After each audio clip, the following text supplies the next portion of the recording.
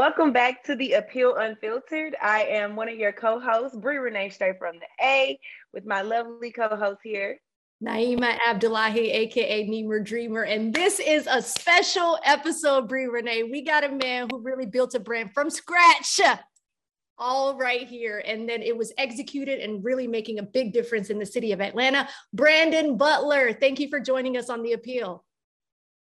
Hey, thank you for having me. I appreciate it. I feel like I'm, made it now. That's what's up. Let's go. You ain't made it till you on the Appeal Unfiltered. That's the stamp. Look.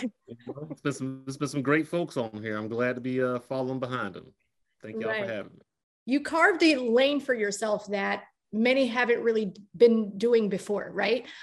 Tell us about brand curation and really taking a creative idea from ideation to execution, because what you've been able to do with Butler ATL has been so transformative that it really changed the game for the media landscape in the city of Atlanta.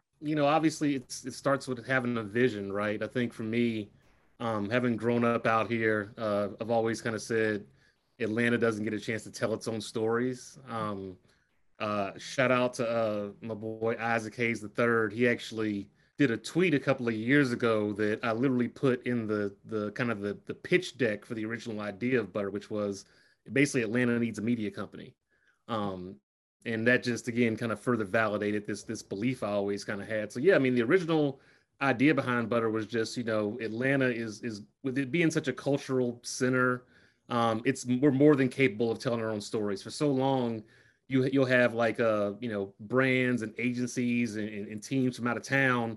They hear about Atlanta, then they come down here and they say, let me go down here. Let me learn a little bit more about what's this lemon pepper wing thing. And it's like, I don't need to explain what lemon pepper wings are or why we don't call it Hot Atlanta to folks that aren't even from down here, and they're almost kind of looking at us as if we're some totally other place, right? I think for us, it was just saying that, we can tell our own stories and we can tell them authentically, and we can make sure, the right people are getting an opportunity to be out there too, which is, again, a big deal. I think there's a lot of folks that, as I always say, have great SEO. They're on the first page of Google and it seems like the people, but, a lot like this show, when you kind of dig a little bit deeper, you really tend to find the folks that are really making the impact. And just doing the work on a day-to-day basis, and kind of that, was the original idea behind Butler. When doing Butler, were there any hidden gems about Atlanta that you didn't realize, or things that you ended up spotlighting that you yourself learned or grew to appreciate about the city from your own experience of telling these stories? Yeah, it's been a couple. I'd say probably one of my favorite ones, honestly, was the Atlanta History Center.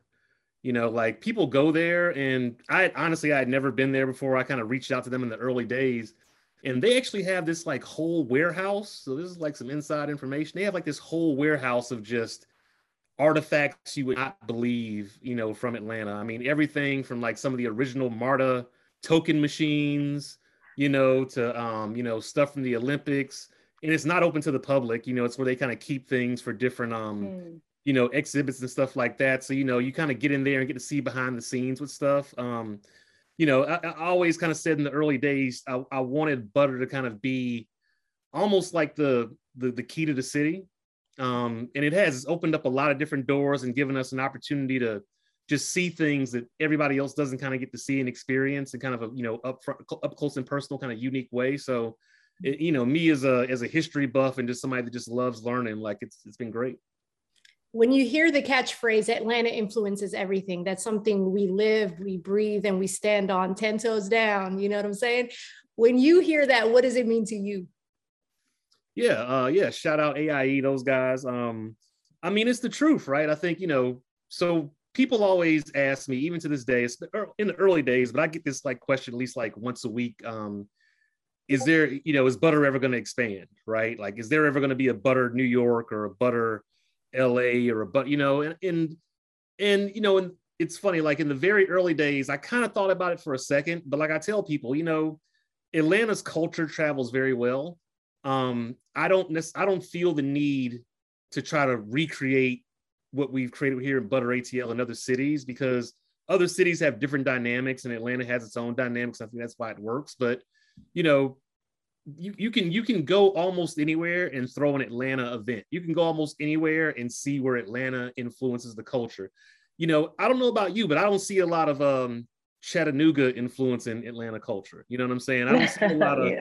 I don't really see a lot of Dallas influence in Atlanta culture. Again, like those are great cities and all, but I think I would, you know, you can go to Dallas and throw an Atlanta. You can't really come to Atlanta and throw a Dallas party like that, right? So, you know, I think when you look at, so to me, that's the definition of Atlanta influences everything, is that our culture travels very well. You know, like shout out to my boy PK. He does lemon pepper wet out in LA. You know, and again, that's just another example of somebody from Atlanta that's been able to take, you know, an element of the Atlanta culture, create something that in other markets love it because they know that Atlanta influences everything. No, for sure. And even Butter ATL is starting to influence a lot on social media with you guys. Unique, creative way of showcasing Atlanta's culture and on a social media platform. What does that look like? And how did you do you have a team? And how do you guys come up with your innovative ways of getting engaging content to showcase Atlanta? Yeah, we have an amazing team. You know, shout out to Mike Jordan, our editor-in-chief, real well-known, you know, writer and journalist here in the city. He joined us about a year ago. Doing amazing, you know, shout out to Kessler and Barbara. Like, we just have an amazing team of creatives. I'm in no way, shape, or form. I threaten them all the time and say, don't make me open up Photoshop. You know, because if I got to, I will, but you know, I leave that to the experts, right? But you know, when I kind of think back to the early days, because I mean, if you've followed Butter from the beginning, you know, we kind of started off originally kind of like this magazine feel almost, and then we kind of transitioned. And, you know, the framework that we developed and that, you know, we've always kind of lived by is there are there's three parts to every story, right? There's the origin story, there's the shared experience, and there's a story of now. And so what I mean by that is, you know, if you ask somebody like, you know, how did Spider-Man get his powers? What happened? He got bit by a spider. He got bit by a spider. That's right. So you know Spider-Man's origin story. You know what I'm saying? When you talk about things like, you know, the shared experience, elements of Atlanta culture that all of us can agree are authentic to Atlanta culture. You know, an easy one is traffic, right? Or an easy one is potholes, right? Like those are American Deli. American Deli. You know what I mean? Lemon pepper. There are certain things that just we've all kind of agreed, like, yeah, this is in the culture. This is part of it. And then the story of now is, you know, just in the broader sense of where we are in the world, why do these things kind of matter now? So what I kind of do with the team is, having developed that framework, what we kind of do is I tell them we can run almost any idea through that framework. So for example, you know, let's take Atlanta sports, right? You know, the origin of Atlanta sports, we can make content about the Atlanta Black Crackers, right? Like the original, you know, Negro League team. We can talk about how they used to play over at where Ponce City Market is, or actually the Whole Foods by Ponce was like the original stadium. You know, we can talk about you know, the origins of you know, when Ivan Allen, you know, expanded the freeways here and how those cut through certain neighborhoods, right? So there's, you know, we can talk about Atlanta sports to where you know, the Braves went to the World Series a bunch and they lost, right? And so they're just origins that you can tell, right? And that's why Atlanta kind of has the vibe about sports that it has. You know, go to Michael Vick, whatever. Then you think about shared experiences. You think about like moments where we all kind of came together, whether it was, you know, in the realm of sports, whether it was when the Braves finally won the World Series, whether it was when Atlanta United finally gave us a championship or gave us a championship in their second year, you know, all the way to, you know, the Falcons losing 28-3 in the Super Bowl. I was in Houston at hurt. I was there, you know, or even to now, right? Like, you know, what happened with UGA, you know, winning the national champion, right? So there's shared experience moments that all of us can kind of come together. Then why it matters is because, again, like those are the stories that help build Atlanta and kind of take it forward. So we can talk about why this matters. Well, it matters because, you know, historically, Atlanta hasn't been a great sports town. Historically, we've always kind of like gotten almost there, but never really broken through, right? So, Yeah. you know, you see, so even with sports, I can break that down into those three different areas, and I can come up with a ton of content just around the idea of sports and kind of using it like that. So that's like one of the frameworks that we've kind of developed that allows us to kind of continually kind of like look, you know, churn things out, as I say, no pun intended. And then we always do what I say, we operate using what I kind of call stock and flow, right? So stock content, we all know this month is Black History Month, you know, so February 1st, we need a Black History post, right? We all know that February 14th is Valentine's Day, so we need a Valentine's post, right? Like those days are going to come. We all know that the Falcons play on Sunday, so we're going to have something ready for that. But then there's the flow stuff. There's the things that are happening kind of in real time that we also then kind of keep an eye out for. So for example, yesterday when Tom Brady retired, right? Like, yeah, we have things in the pipeline, but now you think about, okay, what does Tom Brady retiring mean to an Atlanta Falcons fan that's still managed about 28-3, right? So I'm happy about it. Yeah, you know what I'm saying? So again, like you kind of have that, that long-term vision, but you also kind of keep an eye out and bandwidth for things that are happening in real time. And that's where I think people get that feel that Butter is kind of always on the pulse of things. Does it ever get exhausting being ahead of your time with a creative idea? Because I can't even imagine in the ideation process, the amount of convincing for how innovative and how necessary it is when people don't really latch on to things immediately. You know what I mean? Yeah, I mean, it's definitely a lot of work. I think for me, my background's in tech, and so I've always been very big on try it. I've always been very big on, just put it out there. Like, I don't necessarily judge the success of our content by how many likes it gets or anything like that. So to me, that is really kind of freed up, just the stress, I think, because, as they always say, right, when you want to learn how to juggle, the trick with learning how to juggle is learning how to throw. It's not learning how to catch.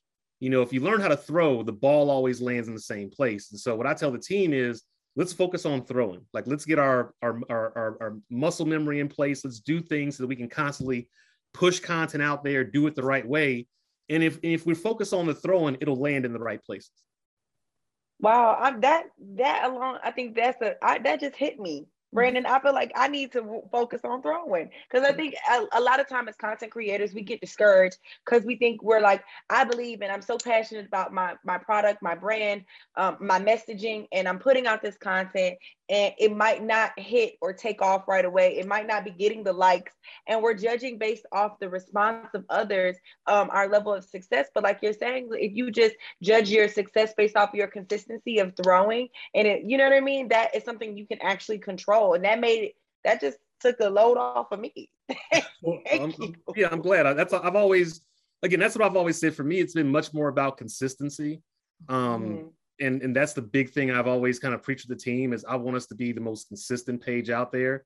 Again, we get, people give us a hard time because, I'm not saying that there aren't parts of Atlanta that can't be improved or should be improved, but I also don't want to race to the bottom, right? Like, because the thing about racing to the bottom is that not that you'll win, but you might come in second.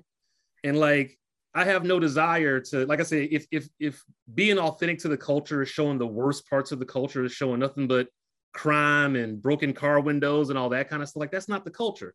So, there are people out there that do that, and, it works for them, but like, we're not playing the same game. Never have and never will be, What's the responsibility that comes with telling the stories of the culture? Because I think you just kind of touched on it. If we're always shining a light on the negatives and the clickbaits, it's always going to pop because it's a bait. But tell us about the responsibility of ethics and integrity that goes into what Butter ATL does every single day. Yeah, I mean, it's a lot. I mean, and I've really come to really respect, folks that are, well-known journalists like yourself and Mike, because it's tough. I think, a big moment for me was, last year when all the social justice stuff was happening, like and even just personally, like, I don't desire to rush to announce somebody died. Personally, that's very stressful to me, right? Like, I'm just telling you, just being straight up, like, I'm not really, I mean, it's sad when it happens. There are certain people that pass away that you do have a responsibility to, pass that information along, because you don't want to, like when John Lewis passed away, like, we're going to say something about that. But, I'm not here to break the news. I'm not here to beat somebody else to posting it. I take no joy in, sharing the worst parts of someone else's life and experience, or the saddest parts for, a quick dopamine hit of engagement. So I think, again, like, we have a responsibility to kind of do it in the right way. But here's the thing, though, everybody's way is a little bit different. I think, I don't necessarily think, and I've had conversations with some of the folks that run some of these other accounts. I mean, they're not necessarily, bad people. I think they just have a certain POV on what their vision of culture is. And, you know, I just speak from a person that is probably a little bit older, a little bit more settled. You know, I just look at things a little bit differently. And so, you know, there are going to be certain people that our content doesn't resonate with, and that's totally cool. Like we're not here for everybody. Like I know we're Butter ATL, but you can't be all things to all people. And for us, it's about the people that, you know, love Atlanta, that want to celebrate the city, that want to know about the parts of culture that are interesting. And, you know, if you want to get the other crazy stuff, there's plenty of places you can go do that, but you just won't see it on our side. I love that. Have you ever had any moments where you had to remind your team to stay true to that messaging, where you have team members like, hey, we should be posting this because it is working for other people? Or like, how is it to stay true to that integrity? How hard is it for you to stay true, especially as your team continues to expand and grow? Yeah, it would seem difficult, but so one of the things I did when we kind of launched Butter is I've been a part of like lots of different things, startups, businesses. Mm-hmm. And I mean, a number of them have failed. And a lot of times when they do, it's not because of external situations, it's because of internal situations. So one of the things that I did with all of my team members, and I still do to this day, to anybody that joins the team, the first thing I do is I give them a book. And the book is called Radical Candor. And it's one of the best books I've ever read just on like being a teammate and leadership. And it says is, the most successful teams are able to be radically candid with each other.